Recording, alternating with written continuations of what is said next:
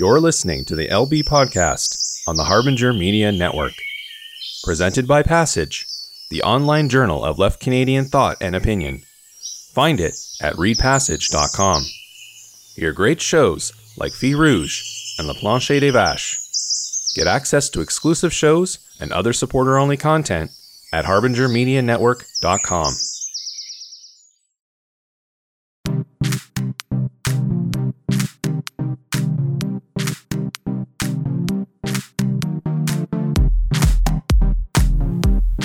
Welcome to episode 10 of the LB Podcast for Friday, November 13th, 2020.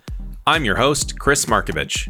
On this week's episode, we talk about the Conservative government in Ontario and Doug Ford's ineptitude in handling the COVID crisis.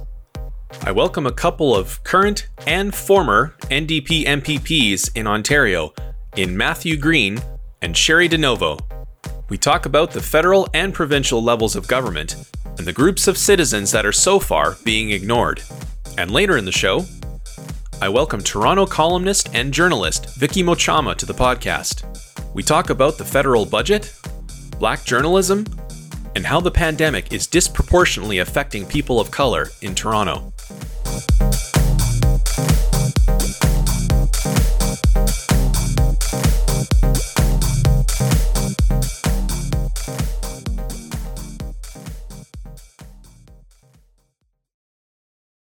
But first and foremost, I'm going to get on a little bit of a soapbox here, if you don't mind. Pardon my French, but what the fuck is going on in Ontario right now? Has Doug Ford been asleep the past few months? Has he been spending too much time with photo ops at McDonald's? I mean, who is in charge here? It certainly doesn't appear to be the chief medical health officer, whom he keeps contradicting every 5 minutes. Yet when he's criticized or asked a question by reporters, he keeps deferring back to the Ministry of Health, saying they're handling it. But Doug Ford doesn't seem to realize that the buck stops with him. He's the premier. He's in charge of this government. He needs to do something about COVID. And just what happened to the $9.3 billion of federal money that went to Ontario? Where has it gone? No one seems to know.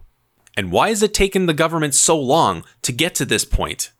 And why are they even considering reopening businesses when cases are spiraling out of control? We're talking over 1,500 a day. It absolutely astonishes me that public health officials haven't done something sooner to call out the failings of this government until today. Now, I understand that they're in a difficult position, having to deal with an uncooperative and less than forthcoming government, at the same time having to balance that with being transparent to the public. But at some point, something's got to give. Whether it's the public health system, the political system, someone is going to have to make a concession sooner or later. And the longer this drags on, the more people are going to die in Ontario. And if the people of Ontario want this to stop, they're going to have to take their collective heads out of the sand and stop lionizing politicians like Doug Ford, who really don't give a shit about them.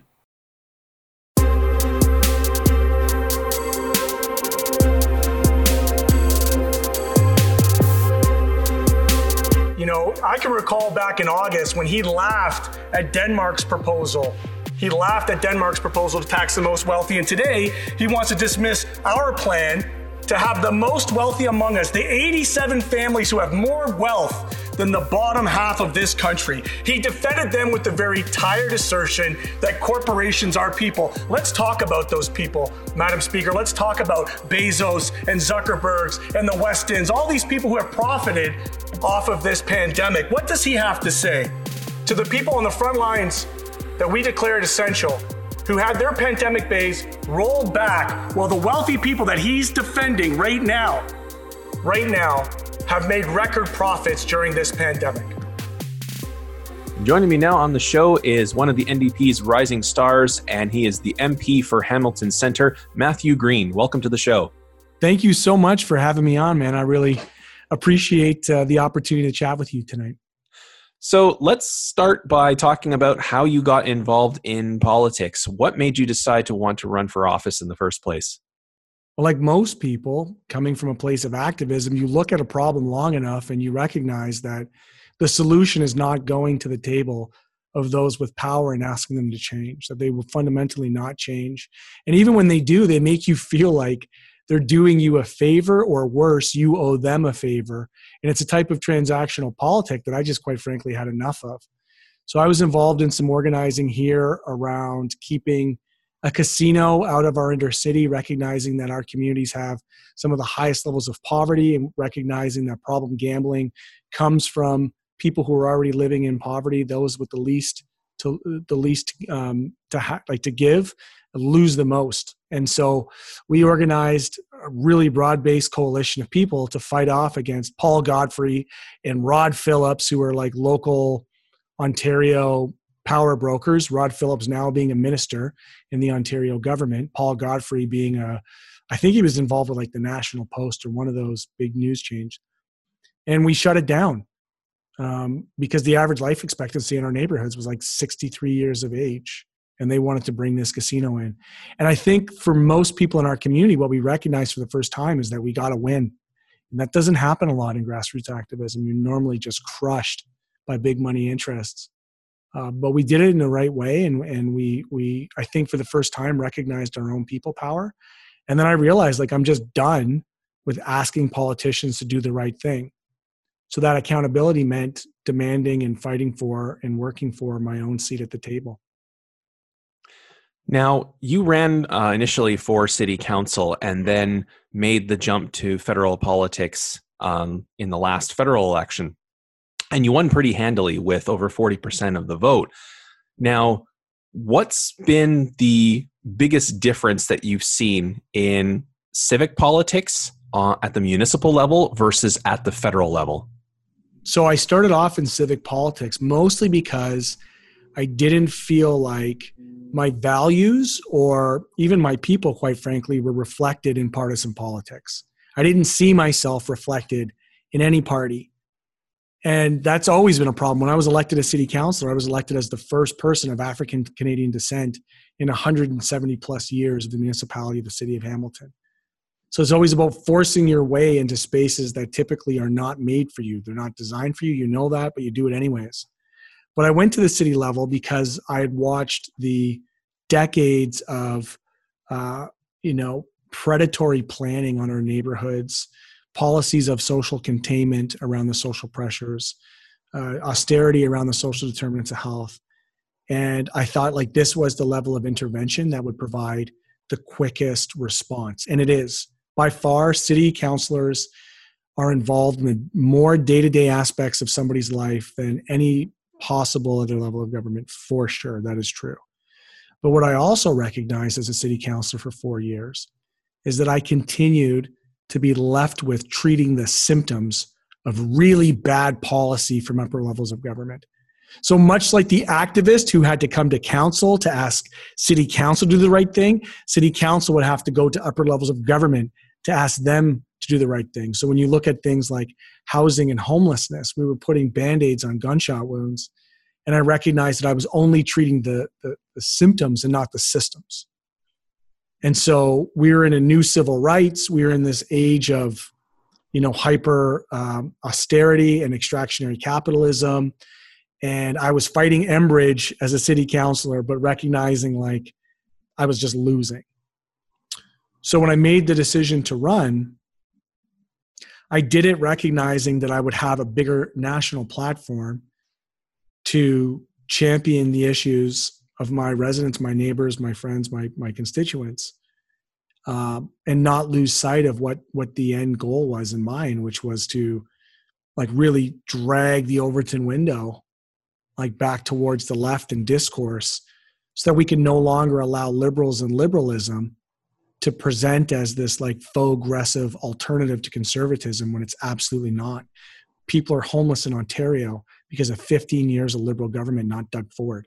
I know it's uneasy for people to say because they want to vilify Doug Ford, but the tents and the encampments are here under 15 years of legislated poverty with ODSP and Ontario Works, cuts to housing, cuts to healthcare, cuts to mental health supports, has laid the groundwork for what we're seeing right now as a social disaster in our communities. Let's talk a bit about that, because you wasted no time in Parliament talking about those very issues that sent you to office as a representative of Hamilton Centre and as someone who came from City Council and had to deal with the upper levels of government.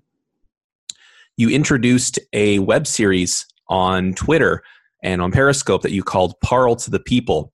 And it's proven really, really popular. I've been following it actually since it started when you first got elected and you put your very first video on Twitter. I watched it. That's amazing, man. Thank you. Yeah, I've been following it. And now I get to be on your show, bro. Yes. Like, that's amazing. That is the beauty of Twitter. Mm-hmm. This is Politics 3.0, man. That's right. And that's when I first sent out the invite to you to come onto my show, was when I noticed that you were doing this, because very few politicians give this level of access.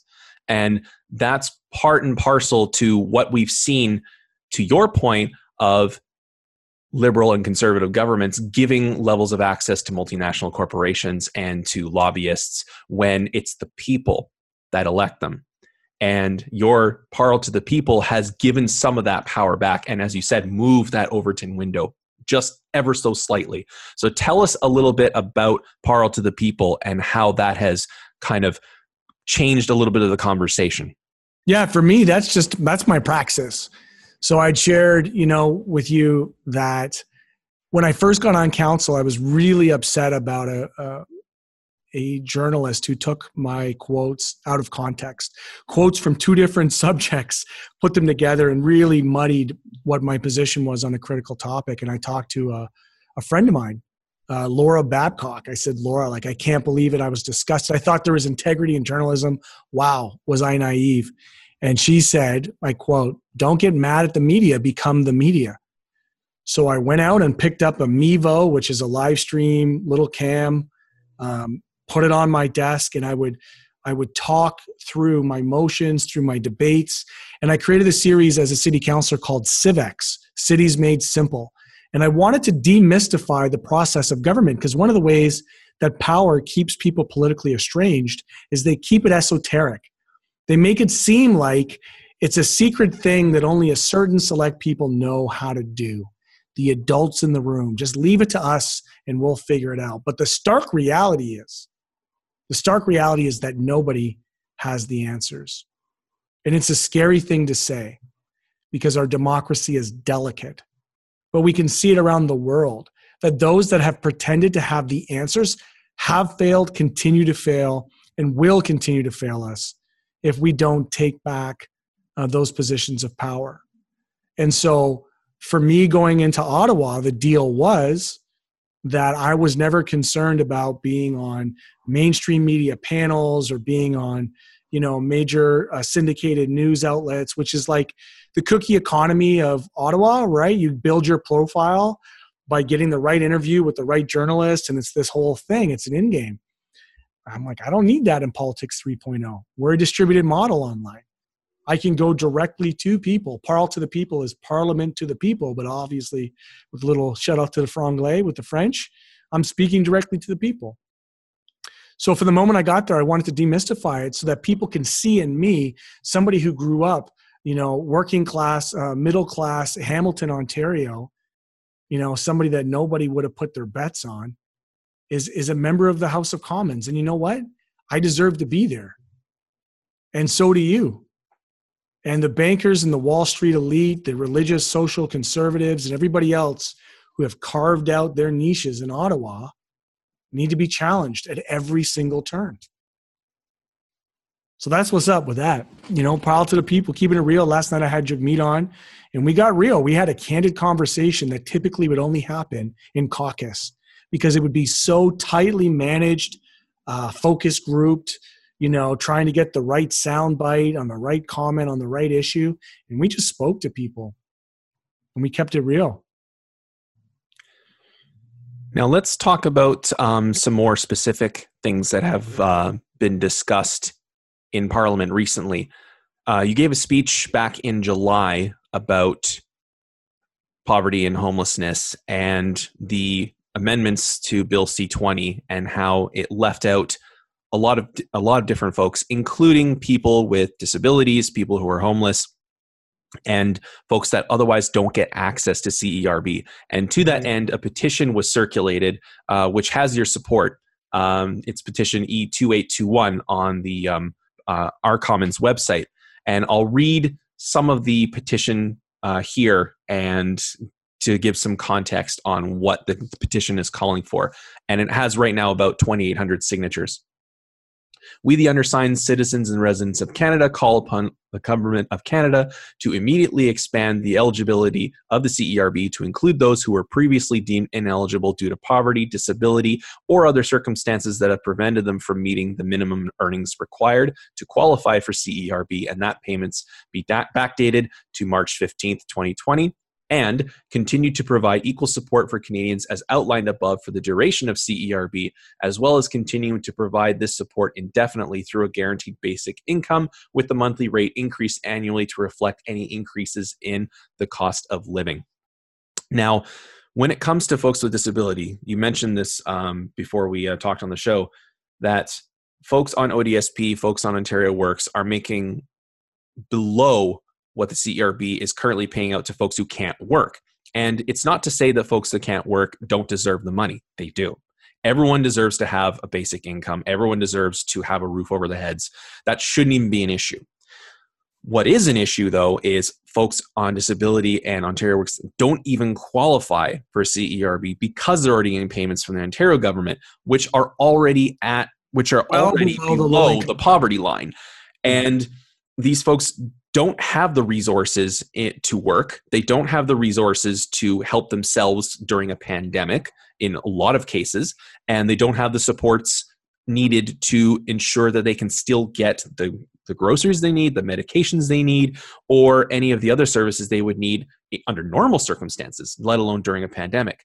So talk a little bit about this petition and what it has garnered in support so far. Sure. So I just want to start by sharing, the stories and the suffering that I've seen and heard from people across the country. It's very real. And I start there because at every step along the way, this government has twisted and contorted themselves to find ways to design programs around quote unquote means testing to exclude their responsibility to Canadians in a once in a lifetime plague, for lack of a better term. But in Hamilton, we had an experience in Ontario where the Liberal government flirted with a guaranteed basic income. And for Ontarians that are living with disabilities, disabled people, they will readily tell you that those rates haven't been raised since the days of Mike Harris in the 1990s. Both Conservatives and Liberal governments have refused to shift people out of legislated poverty. That's what we're doing. Even when the Liberal government provincially provided a guaranteed basic income, they still legislated it below the low income cutoff. This is legislated poverty. And to make matters worse, what was exposed is an analysis that I'll share with you, language that was given to me by my friend and comrade, Sarah Jama from the Disability Justice Network. That is an analysis on disability justice that is a critique on capitalism, understanding that the value of people in this country is only measured in so much of their ability to provide for the GDP, for Bay Street, for the stock markets, for big corporations. And what we witnessed in the exclusion of people with disabilities, in the paltry $600 disability tax credit that they gave out to 60% of the people, many of whom were not the most in need. And that was a one-time payment, by the way. Still hasn't been even received. In conjunction with any regular payments. That was one time. One time, still hasn't even been received by a lot of people. They do that knowing they're leaving people out, and they further confirm the analysis, the critique of capitalism that is quite right, that they simply don't value people who don't provide their surplus labor to the gross domestic product. People who are on Ontario Works, deep legislated poverty, single males, single people at $720 a month. That is a form of social murder. When you recognize that while they have put strong caps and freezes and austerity on social assistance, the cost of rent continues to rise astronomically. The cost of food continues to rise astronomically. You put COVID on top of that, transportation for people, all of these ancillary things that when you are living in poverty is expensive. And it's an illness that, that could be solved by solid social policy. So that petition came to me as an extension to Parle to the People, relationships with people that I built online, listening, engaging and responding, folks wanting to take and discover and rediscover or claim their own power and have their voice heard. So shout out to Jay, who drafted that petition and asked me to sponsor it and then went on to champion it. The words in that petition are his words. We worked on that with my office, but those are his words. And there are so few points where people can interact in a participatory way with democracy. At the petition is one of the first and most accessible access points. So that's where that came. It came from observing suffering up close, well before COVID, and then exacerbated by COVID, and seeing it and having people share their stories, where you have people with disabilities signing up for assisted suicide. If that's not social murder, I don't know what is. That's all policy. That's all budget. Those are all decisions that are being made around tables that convene around power at all levels of government.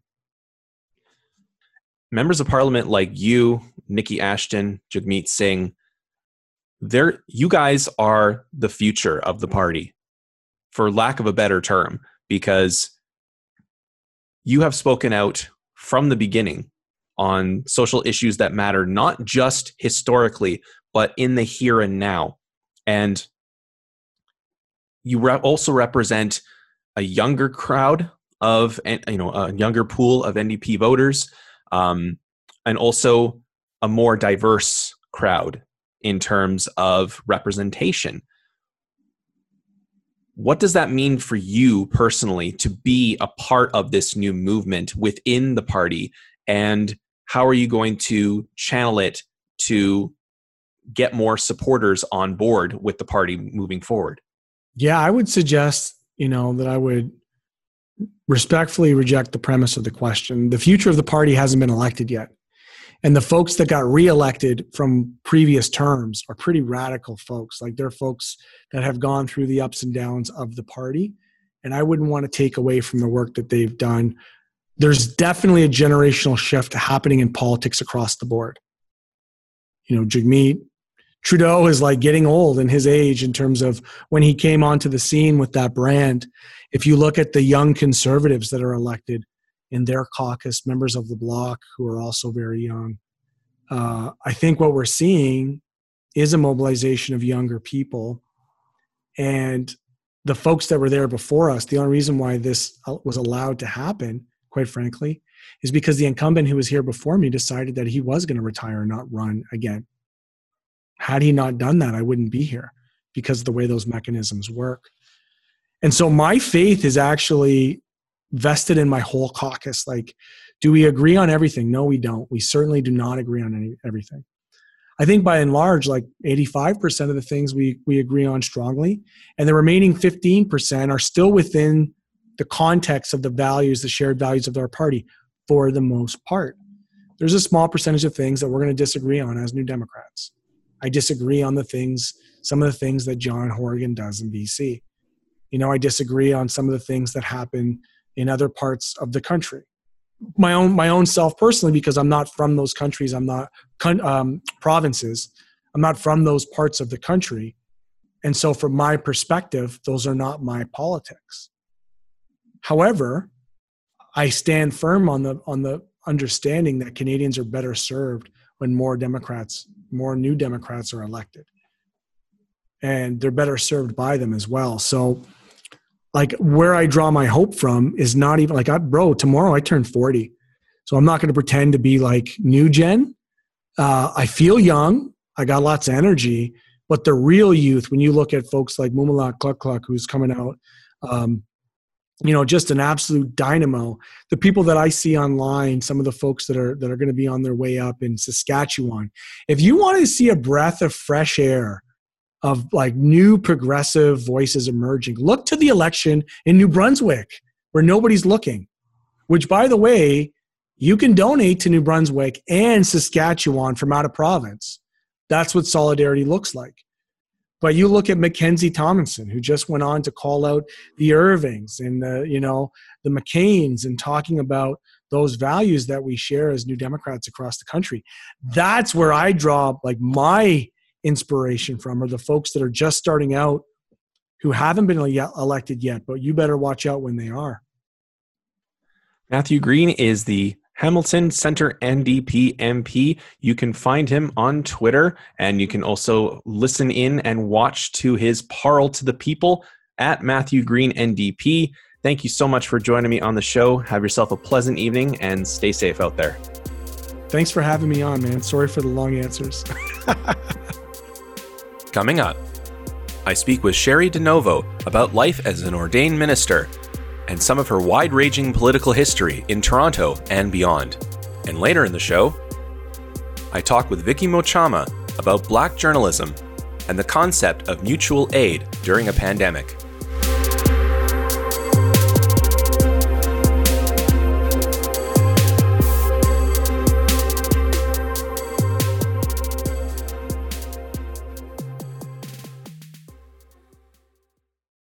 Joining me now on the show is the former Ontario NDP MPP for Parkdale High Park. She's also a member of the Order of Canada and performed one of the first same-sex marriages in Canada. Sherry DeNovo, thank you so much for joining me on the show. Oh, you're welcome, Chris. It was actually the first legalized same-sex marriage in Canada. That's right. Yeah, It says.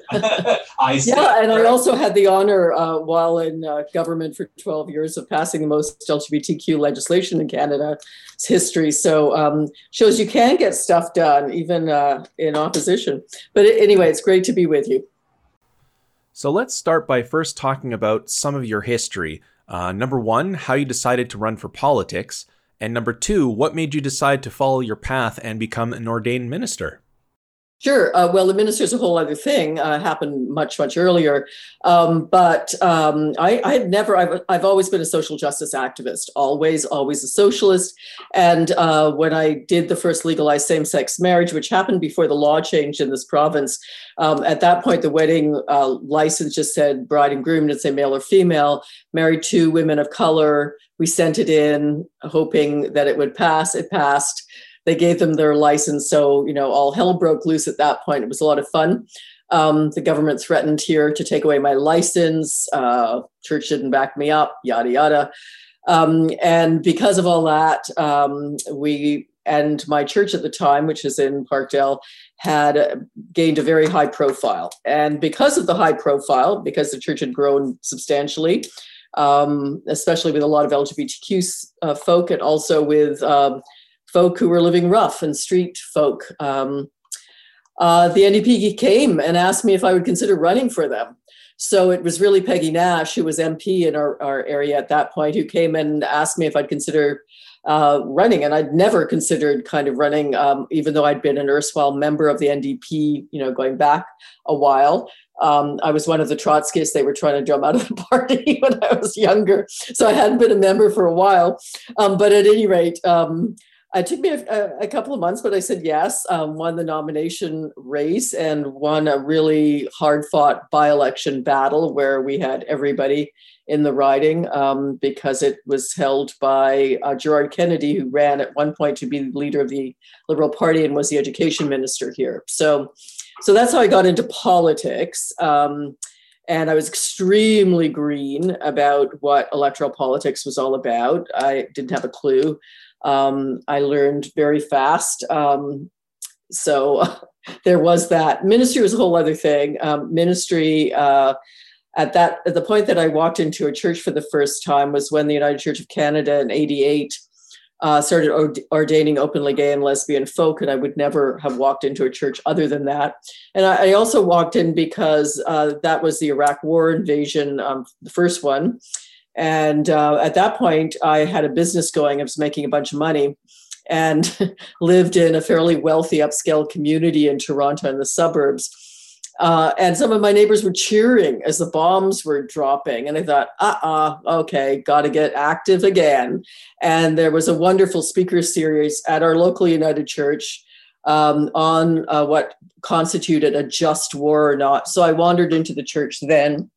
And also, for the spiritual reason that, my moods were dependent on my company's billings. And remember, I owned the company. And we were looking at a recession in the early 90s. And I realized that my moods were really directly equivalent to my billings. And I thought, that's not good. That's not good. Even though it's about my employees as well as me, it's still not a way to live. So I experienced capitalism firsthand. I also experienced capitalism firsthand as a street kid. I lived on the streets. I left home at 15 and have been self-supporting since then, and was drug involved, which the Liberals used against me in my election, by the way, big time. It was a huge smear campaign. And so I experienced capitalism on the streets and capitalism in the boardroom. And I didn't see much of a difference, actually, between the two, except that the one in the boardroom made way more money, was way less risky, and was more socially condoned. So long story short, that's it. And in conjunction with your role as an ordained minister, you also run a podcast through your website called The Radical Reverend. Tell us a little bit about the show and your last episode, as I understand that you had Andre Domis and David Slavic to talk about the last U.S. election. Yes, so the Radical Reverend show is also a radio show here on alternative radio. We only have one alternative radio now in Toronto. And so it's been on there for 20 years, off and on. I've had everybody on that show, from Chrystia Freeland to everybody, across the political spectrum, and also faith panels. That particular show, and it's also a podcast, and that particular show called Law and Disorder is our Law and Disorder episode that happens once a month, where we have lawyers or people with legal backgrounds speaking about legal issues. Just happened to be the one that fell after the U.S. election. So Andre Domis is an assistant editor at Maclean's, which is wild, really, when you think about it, as an out communist. And so there was a little bit of repartee back and forth between, the Trotskyists and the Stalinists. It was all in good jest, right? And David Slavic, a former strategist in the U.S., worked for the Democratic Party and is certainly on the left of the Democratic Party. So it was a really interesting discussion about, I think 2 out of 3 of us thought, yes, you go and vote. You vote against Trump.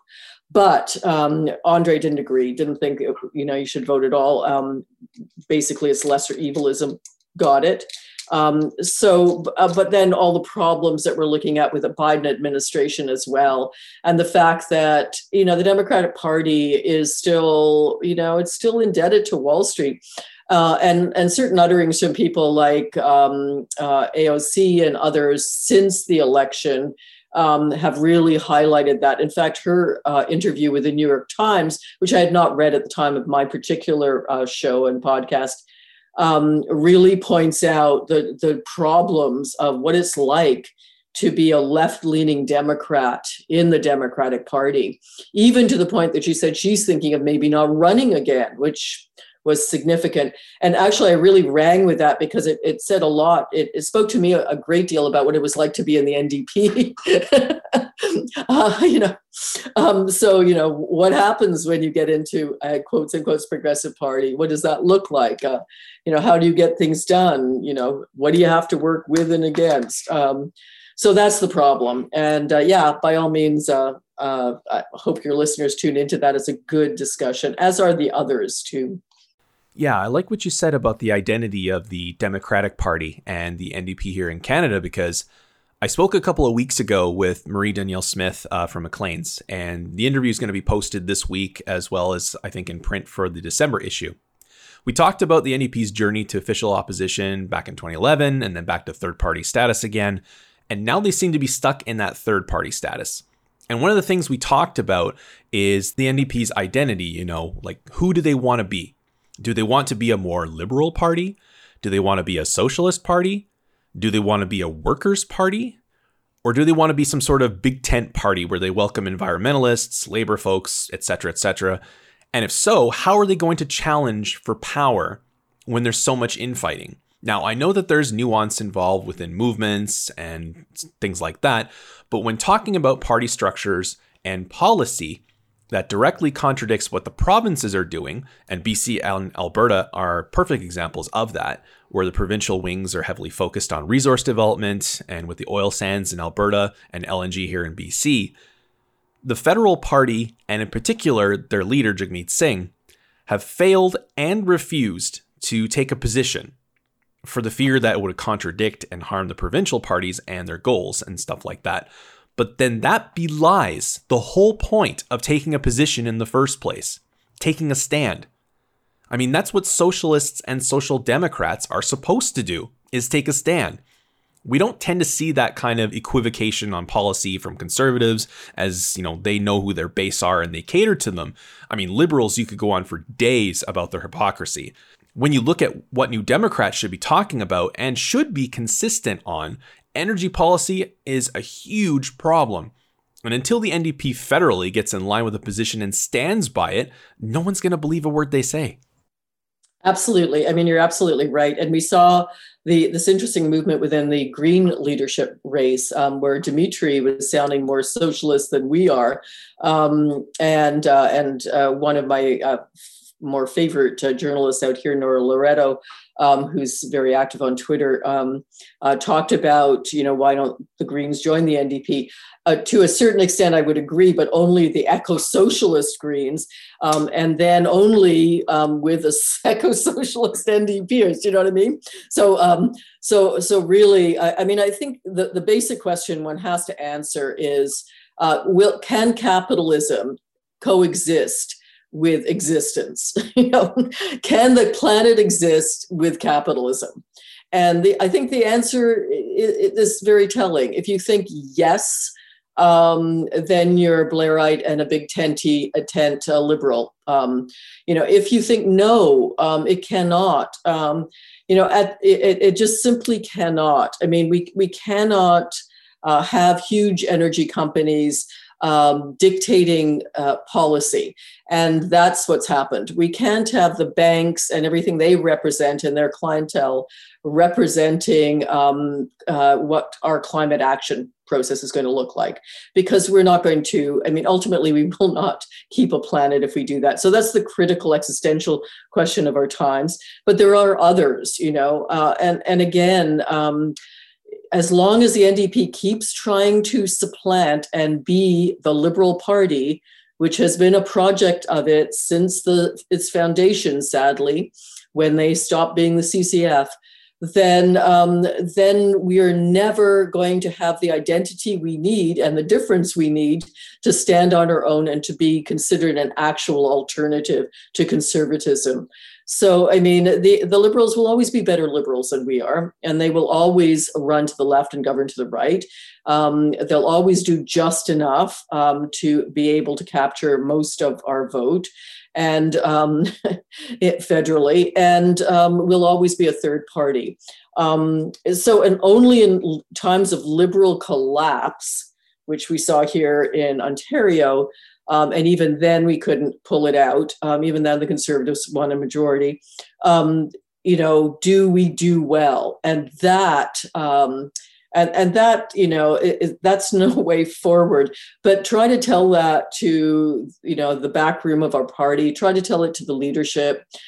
They still think they're trying to appeal to this. And to be fair, I think part of the problem is also union leadership. So we have to look at that, because if I've always said, the NDP, the reason to vote for it primarily and certainly often the only reason to vote for it is it's a labor party, is it does represent the labor movement to a degree. The problem with the labor movement, however, is some of the labor leadership. So where you have, and you were speaking, Chris, so eloquently about the resource issue, where you have, and I remember debating the head of the Alberta Labor Union on this issue after the debacle of the Mulcair fiasco. And you just simply have to have labor leadership that has some foresight around climate issues and that sees a green economy as being the only way forward for good, sustainable jobs and more of them. So, yeah. Let's talk now about the Ontario government and the upgrade that they've given to Canada Christian College to university status. Now, as you know, the person leading that institution, Charles McVety, is widely known for his bigoted stances on LGBTQ rights, reproductive rights, and for his views on evolution, and yet is a friend of Doug Ford's personally and has been a supporter of his in the past. There's also been a variety of social media posts showing the two of them together that the Ontario PCs have worked very hard to scrub from the internet. But as we all know, the internet's forever. So let's talk a little bit about that and some of the backlash that's surfaced in response to that. Absolutely. So Charles McVety and I used to debate equal marriage back in the day. And we, that's been going on for 20 years almost. And every time I would bring in an LGBTQ bill. So the first one was to add trans rights to human rights, which I fought with the Liberals for time and again, finally got consensus and got it passed. Was named after my music director, actually, at my church, who was trans. So Charles McVety came and testified at that committee against that bill. He came and testified against gay-straight alliances in schools. He came and testified against another bill that finally became law on parent equality. Seeing queer parents as, have the same rights as straight parents. He came and testified against a Trans Day of Remembrance, where the House is required to stand and observe a moment of silence, which they do still because it's the law, because of my bill made law. And he testified against that. Christine Elliott, who's the deputy premier, signed on to two of those bills. So it's hard to imagine how she can possibly think that this is a good move, even as a conservative. So this man and he's not only known for being anti-LGBTQ and vociferously so, not quietly so, like out so. He's also Islamophobic, has said incredibly racist things. When my bill to ban conversion therapy, which was the first in a jurisdiction of any size in North America, again, he testified against that with horrible vitriol against LGBTQ kids. And again, we know that this leads to a higher suicide rate among LGBTQ youth. So that's who he is. That's what his college teaches. And how in anybody's right mind can we imagine giving this university status? Also, there's the question of outright fraud. His son is a vice president of that college, no nepotism there. And both of them have taken up to $1 million in loans, quotes unquote, from the college to buy things like skidoos. So again, hopefully, the hope is this is part of a big omnibus bill. There's a lot of things in it. The hope is it does get to committee. I mean, they don't have to send it there. They're a majority. They can do anything they want. But the hope is it does get to committee, and maybe this is one of those aspects of the bill that can be negotiated out. But whatever happens, I mean, the stain is there. We get it. We know who Ford is. We knew who Ford was and his brother was before we elected him in this province. So, yeah, it's horrible, but sadly, no surprise. Yeah, and it's also no surprise that Doug Ford has mishandled the COVID crisis, as in the last 3 days, we've seen an increase of over 2,500 cases and about 1,100 in the past 48 hours alone, with the vast majority of them being in Toronto. And as everyone knows, Toronto is a very expensive place to live, with a lot of folks that are homeless or in very precarious living situations. And there's no ban on evictions anymore. The rent rates have not been frozen at all and are very likely to go up again in a few months. And by all accounts, the Premier seems to have given up. And even today in his press conference, he deferred to the municipal authorities and health officials, saying that he trusts whatever they plan to implement. So why is he even taking the podium in the first place? If he's not going to provide any sort of decisive action, whether it's through the chief medical health officer or not, why is he just abdicating all responsibility? Yeah, absolutely. I mean, the situation here is deplorable. It's actually verging on criminal when it comes to, for example, long-term care, where 80% of the deaths have occurred, not just here, but across the country, but where we've looked at 200 deaths in long-term care since September in this province. That's outrageous. If I were a family of one of those folk that have died, I would be hiring a lawyer, and I certainly would be paying their fees every month. So we need to make public what's private in the long-term care field for sure. Our schools, we know now, are super spreaders. We knew that when they opened unsafely with classrooms that were far too large and crowded and buses that were nowhere near, the ideal of physically spacing students. And then, of course, the kids take it home to their parents, who take it to everybody. So that's happened too under their watch because of the underfunding of public education here, which, by the way, as is a clear mandate, they're trying to privatize education in this province. That's very clear. I wouldn't not be surprised at all if we didn't hear talk of voucher systems similar to what's destroyed public education in the States, which, by the way, partly responsible for the Trump phenomena, the lack of education for those who don't have any money. So all of that, and yes, the real number is a 4.2 over 4% positivity rate in testing, which is still far too low. So, we're about 40,000 tests now. We should be 100,000 in a province this size. We are not. They promised 50. We haven't come close to that. So we're, smart people are in lockdown, but not because the government tells them so. And clearly, Ford is doing this on behalf of business. So there's no question that he's choosing business over lives. It's that direct. I know a number of people have to go to work in unsafe conditions. What are they going to do? We don't even have sick days that are paid for off. So it's outrageous. You spoke about housing. Let me tell you that I was a housing critic in one of my very first portfolios at Queen's Park in opposition. And, here's a simple reality. Politicians, governments of all stripes could end homelessness tomorrow. It's political will. They simply don't have it. We know what to do to end the housing crisis. Give people homes. It's that simple. We've got upwards of 60,000 empty units in Toronto alone right now, in condos and hotel rooms.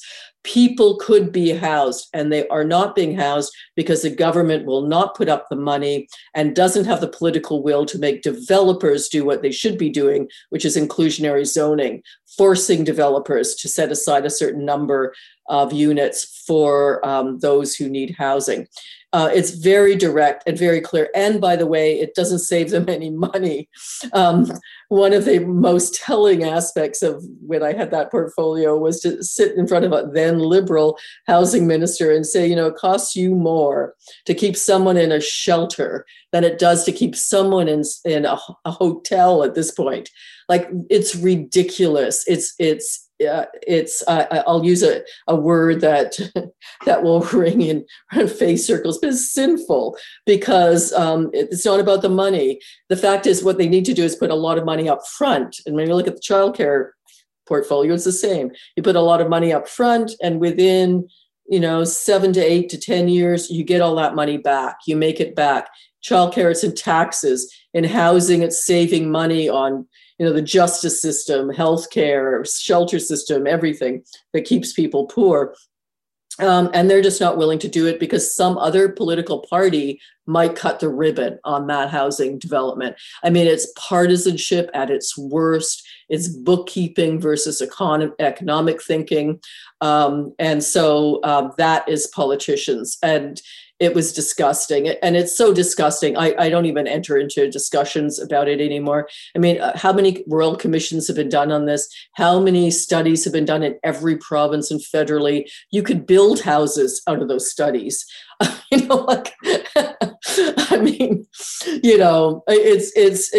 It's just criminal at this point. And And so now what we're doing in Toronto, or some of us are doing, I always hear about it a little too late, but is literally when somebody's going to be evicted, we just show up. People show up on the doorstep, they stand off against police, they refuse to allow them to be evicted. And I think that's where the struggle is at around housing. It's literally on the streets now, where we have to fight for every single person.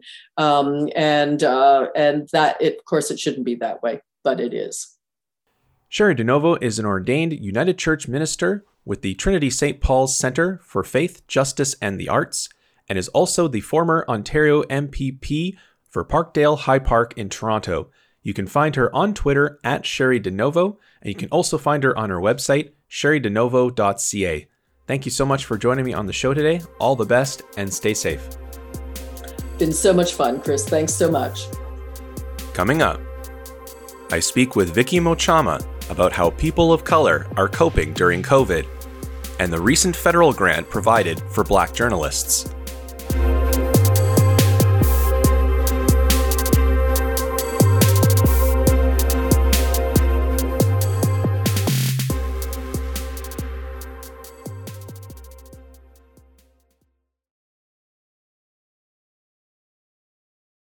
Joining me now on the show is a Canadian columnist and commentator, Vicky Mochama. Thank you so much for joining me. No, you're welcome. So there's been quite a few developments in the federal political landscape over the past couple of weeks. We heard the throne speech last week from Prime Minister Justin Trudeau and the reaction from the opposition parties. Obviously, the Conservatives and the Bloc intend to vote against whatever measures are being presented in the budget, which is effectively taking shape this week and probably next week as well. The NDP has been fighting for some measures to be included in the budget, which the Liberals have agreed to in principle. We'll see what happens when pen gets put to paper. What's your reaction to what's been happening with Parliament resuming and the support from the NDP on the Liberals? Well, I think in terms of what the NDP are saying is that they don't disagree in as a whole with anything the Liberals have planned. They also agree that poverty is a problem, that inequality is a problem, that housing and homelessness is something that Canada should seek to eradicate. And the NDP agrees with all of that. Where they differ is in how to prioritize and the depth of how to make changes. So the Liberals have a kind of market-based approach to solving the housing crisis and solving housing problems for people who are unhoused and homeless. But the NDP would rather say, let's get more people to buy houses. Absolutely. Let's do things like double the home buyers tax credit. Let's, offer many, many incentives so that young people can buy homes. But we also have to intervene at the level where people simply can't afford even the most basic, cheapest apartment in the cities that they live in. And the ones that they can't afford are inadequate, that they are themselves a violation of a certain level of human rights. So the Liberals and the NDP aren't too far apart. I mean, housing is one example. Paid sick leave is another example. The Liberals would prefer to encourage and incentivize companies to provide that sick leave, but the NDP would say the federal government must lead, and for federally regulated industries, the sick leave must be adequate to the crisis that we're in. Yeah, and in terms of what's been happening so far in the conversation with respect to COVID relief, most of it has been focusing on workers and people who are trying to get back into the workforce and, like you said, homeowners. Now, when it comes to renters, we've seen in Ontario, we've seen in Alberta, we're seeing it in British Columbia, any temporary moratorium on evictions has been lifted and people are starting to get kicked out of their homes again.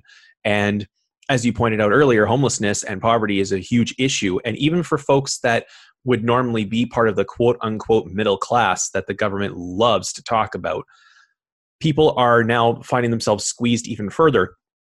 And we're now seeing people struggling to maintain the roofs over their heads, and Toronto is no exception. And we're seeing COVID-19 cases increase almost exponentially in Ontario and Quebec. Both of them have reported over 1,000 cases in the last 2 days alone. What do you think the focus needs to be going forward, and why have governments been so slow at the federal and provincial level to react to this second wave of COVID-19, knowing full well it was coming? Well, I mean, I think on the rental and provincial governments we have across the country, except in British Columbia, conservative governments, and so they're not necessarily looking at renters as their core constituency, and they're not necessarily looking for them for support.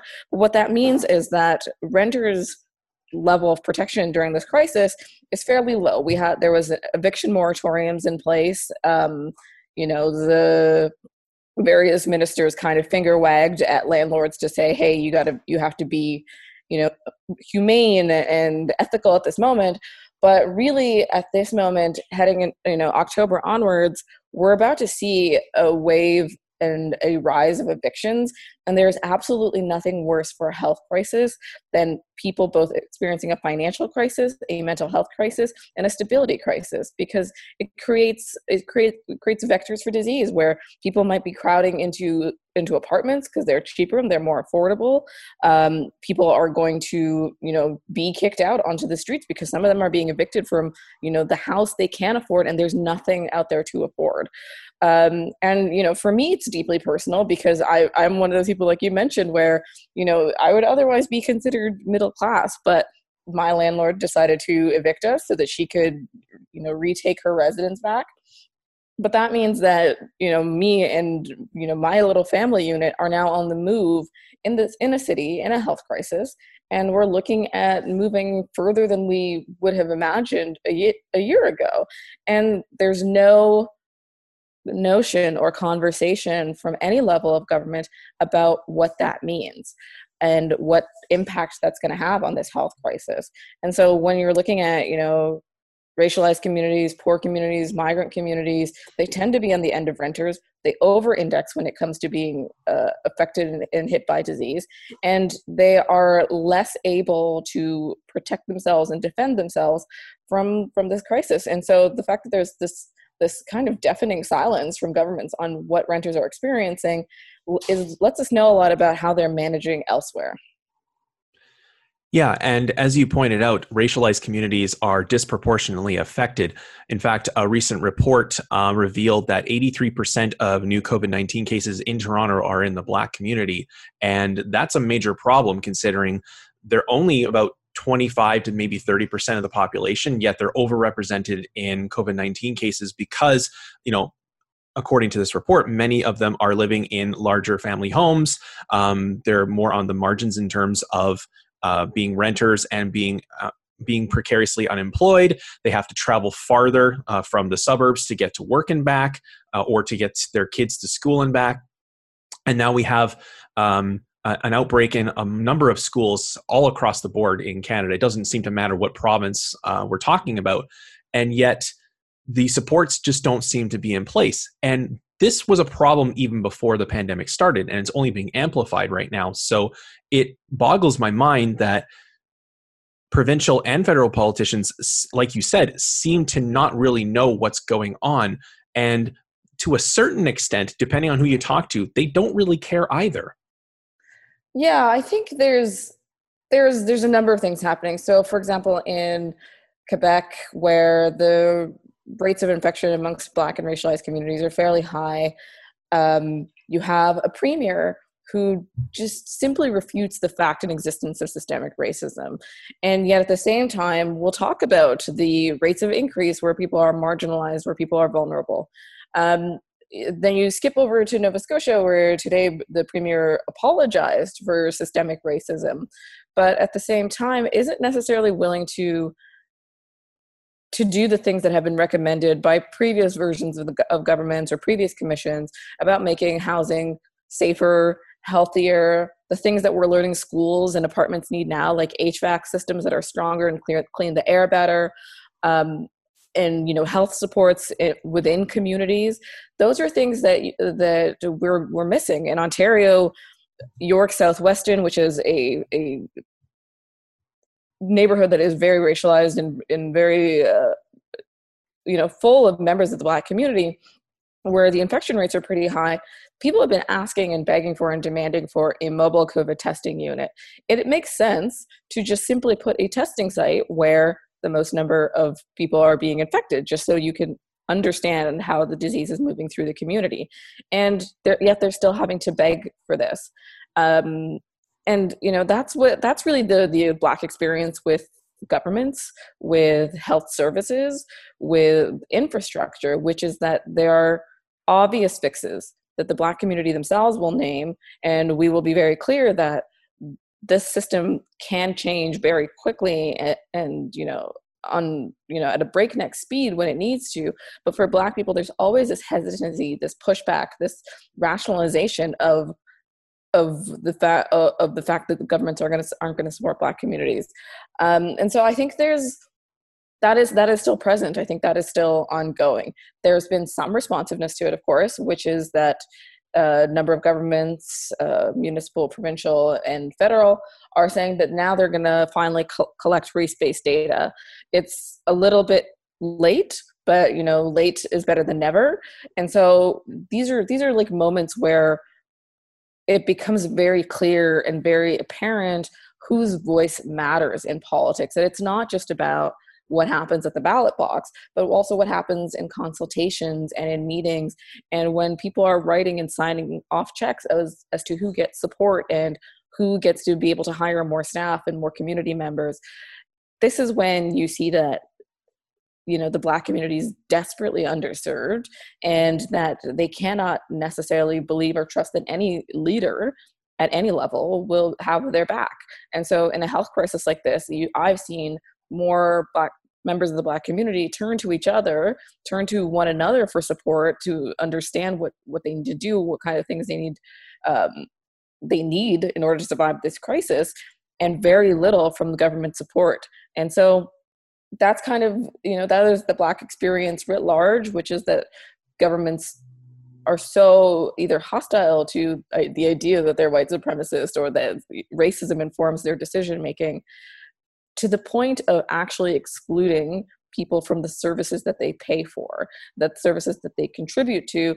And in terms of the Black community at the top of this crisis, these are the people who, because they're often on the margins, because they're making minimum wage, because they live in rental communities, were most likely to be delivery drivers. They were more likely to work at Amazon warehouses. They were more likely to be personal support workers. They were more likely to be migrant workers who were picking the food that people could go and line up for and wait at Loblaws.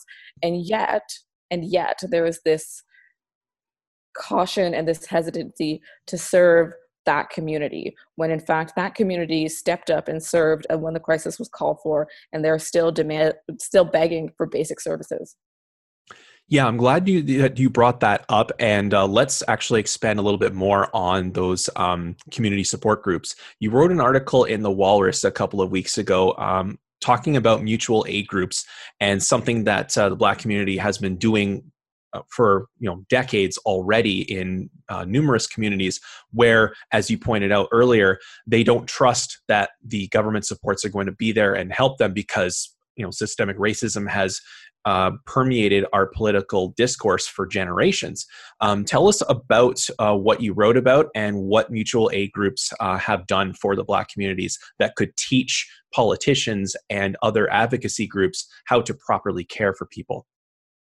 Yeah, so mutual aid was, something that kind of was one of these things that, was kind of like these feel-good moments and things people were sharing about, like how people are getting through this crisis. And, there were, young students in universities who were saying that they had time, they were stuck on campus, they could set up mutual aid groups. And I was kind of watching all of this unfold, and it was being discussed in a new and novel way. And it just felt like something that wasn't new and novel to me, because it wasn't new and novel to me. So, in my community and my culture, there's a moment where, or there's sort of this social setting where a number of women get together and they agree that they're each going to contribute an amount of money. So they'll say every single month, 12 of us are going to put in $20, and every single month, one of us women will get that pool. It's a fairly straightforward, very simple system, but it's old as time. It dates. There's no way to date it back, because anytime I ask people when they learned it, when they first heard of it, they just simply talk about it being embedded in their skin and in their culture and in their community. So I wanted to write about that because, mutual aid isn't new for Black communities. When I was wandering around parts of my neighborhood, which have a strong Black community here, people were talking about they weren't getting support and they weren't getting help from the government. They were getting help from one another. It was, someone's son or daughter who had a couple masks from their stint working at a hospital, who was sharing it out to people who had to go back out into the community. And so to me, mutual aid is not new. It is a really radical idea of the economy, which if you listen to it, there's no idea of growth. Normally, when you have an investment, you think, if I'm going to put in $20 every single month, at the end of that total will have some kind of multiplying or exponential factor. There will be more money than I put in. But mutual aid is this really radical economic understanding that says you get out what you put in. And what you put in is the trust you have in this community, in this group of people, and you develop a belief in one another about what is possible. So, the one I'm familiar with is my mom is in one where they pool money to help people whose family members pass away back home in Kenya. And it's a fairly simple system. You put in an amount of money, and if someone passes away in your family back home in Kenya, this group puts together several $1,000s so that when you go back home, it is not as challenging, not as difficult to bury your loved one. And there's countless examples. There's also just fun ones that are birthday groups. So everyone in this birthday group will send you $100, and on your birthday you get a couple $100. Overall, everyone spends the same amount of money. But what is really radical about it is that it doesn't have anything to do with the money. Women who participate in the system are kind of annoyed to talk about the money. The money is kind of secondary. They want to talk about what is happening in this community, what people were able to do. So they want to talk about who was able to send kids to school, who was able to finally start that business, who was able to afford to bring someone over from back home, who was able to build a house back home, who, was able to finally achieve something that they wanted to do with that money. And also people can talk about, what it is that they want for themselves. And this community kind of helps them fulfill that vision. And so what I think is I really took away from understanding about mutual aid is that it is possible to still build and create sustainable societies, because mutual aid has been sustaining itself for several decades or probably centuries now, without anyone experiencing what we might consider classic capitalist growth. No one gets more than they put in. And I think that is such a real mindset shift to say you get in what you get out of it what you put in, but you get more than that in terms of you get a community who's trying to understand you and support you. And I think that's not something we understand fully as a society. I don't think we fully embrace that vision. And I do think it's something that if we made it central to our economies, we would have massive shifts in how we understand things to be. And I could give, examples, I definitely know in my family, the idea of being kind of generous at this time is natural. But what you're seeing governments do is try to find ways to incentivize companies and businesses and individuals to be generous. But what if we just made that central? We just made the idea of generosity for the sake of generosity because it builds communities part of what we do. I think then maybe we would not have stumbled into this crisis so unaware of the desperate need that is within our communities. Yeah, we wouldn't be as unprepared for crises like this either, because people would have funds in the community to backstop any gaps that would occur, due to someone losing their job, or like you said, a death in the family where funeral expenses have to be paid.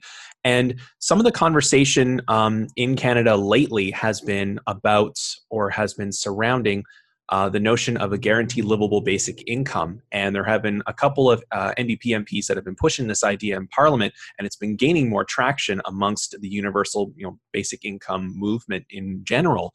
Do you think that ideas like these could somehow work in tandem with each other to create those community funds that people could depend upon and be willing to contribute to for the community, rather than just focusing on the individual? I'm not sure. I think it is really about coming out of this crisis with a shift in what we think our economy needs to do and what it can do.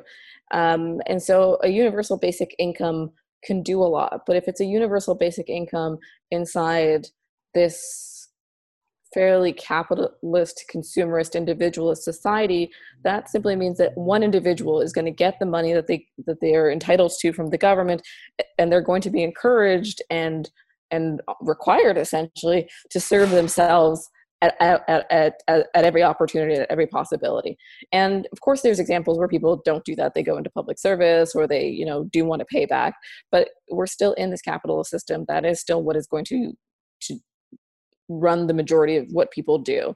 And so I think we can't necessarily have the universal basic income as some sort of solution without talking about how some of the other solutions exist, but they've been undermined. The fact that our health system is still in a level of underpreparedness for the crisis as we're in the middle of this second wave. There's still that level of concern that we might overwhelm our system.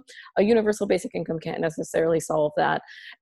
If we're talking about how there's been a severe rise in food insecurity, a universal basic income can't necessarily solve for that, because some of that is the fact that communities are in food deserts where there are no grocery stores, or that food security is about the scarcity of vegetables and fruits and things that are necessary. And a universal basic income can't solve for that. And on Indigenous communities where water, the infrastructure around water has been unsupported, it can help, but I don't think that it can necessarily address that concern. So we still have to have that shift in our culture to think about, like, what is it that truly supports our communities? If it is a universal basic income, I say go for it. But we need to also talk about the things that don't currently support our communities. The police don't necessarily support our communities. The health system in many ways fails racialized communities. Our system of work for migrant workers fails them on a fairly serious level. And so I think it's about creating communities that are resilient, but also making sure that there's infrastructure around that. And I think if that was the case, then we wouldn't necessarily need a universal basic income, or we wouldn't even need it on the scale that people are talking about, because there would be such a depth of support. Let's talk now a little bit about media representation in Canada. There was some news that came out that you posted on Twitter today from yesterday's announcement. The CJF and CBC have announced a fellowship program known as the Black Women's Journalism Fellowship, and supposed to provide opportunity for early career Black journalists with various experience in their field. And it's one of the first of its kind in Canada. What does it mean to you as a journalist and a writer to see a program like this finally come into fruition? It's so huge, because I think there's rightly been a sense that we should support Indigenous journalism, and I think that is appropriate. But for Black journalists, it's getting harder and harder to get inside newsrooms. It's getting harder and harder to have sustainable support, and things like editors and mentorship, or an understanding of how the news gets made, whether it's broadcast radio, print, magazine, or otherwise. And that has been challenging to my career when I talk to other Black journalists, that is truly a missing piece. And so I think it's great that the CJF, their sponsors, and the broadcasters that they're working with are stepping in to support Black journalists, because there has not necessarily been that for quite a long time. And I think that is really due to the activism and pushing of Black journalists like Matt Galloway, who's on I believe is the CJF board member, the Canadian Association of Black Journalists, who's really been, talking to everybody in the community about what's needed and what's required, and how everyone in the news needs to support that. But it's also true that some of these changes are happening as a result of the death of George Floyd and the fact that people couldn't this time afford to look away. I'm concerned that there won't necessarily be this momentum in a year or two when people can afford to look away, when when things are less pressing and there is a return to some version of a normal. And so I think it's great that there's these 6-month ones. I especially think it's great that there's one for Black women, because Black women journalists live at the nexus of a number of discriminations. And so specific support for Black women, I think, goes a long way, especially because, Black women are really up close with stories in our communities and ideas in our communities that won't necessarily rise to the top in the media industry. And so I think there's that. But I also think it's very true that you don't necessarily need more Black journalists in order to do good journalism that serves Black communities. You don't need more Black people to be less racist. And so I love initiatives like that, but I also think the flip side needs to happen, where the white journalism community begins to take responsibility and begins to account for how they failed the community and what they plan to do going forward. Vicky Mochama is a journalist and a writer based in Toronto. You can find features of her articles in Huffington Post, the Toronto Star, and the Walrus. You can find her on Twitter at @vmochama. Thank you so much for joining me on the show this evening, and have yourself a great night. Thanks so much for having me. Like what you've heard on the show? Consider becoming a patron and get exclusive access to early content, extras, and more. Visit patreon.com/Left Behind Podcast to subscribe today. Well, that's it for episode 10 of the LB Podcast. I'd like to thank Vicky Mochama, Sherry DeNovo, and Matthew Green for being guests on the show this week. And I'd also like to thank our Patreon subscribers for their support, as well as everyone following us on social media. Don't forget to check out our website, lbpodcast.ca, as well as all of the other great shows on the Harbinger Media Network on their website, harbingermedianetwork.com. Thanks for listening, and until next time, take care of yourselves and take care of each other. Farewell for now, comrades.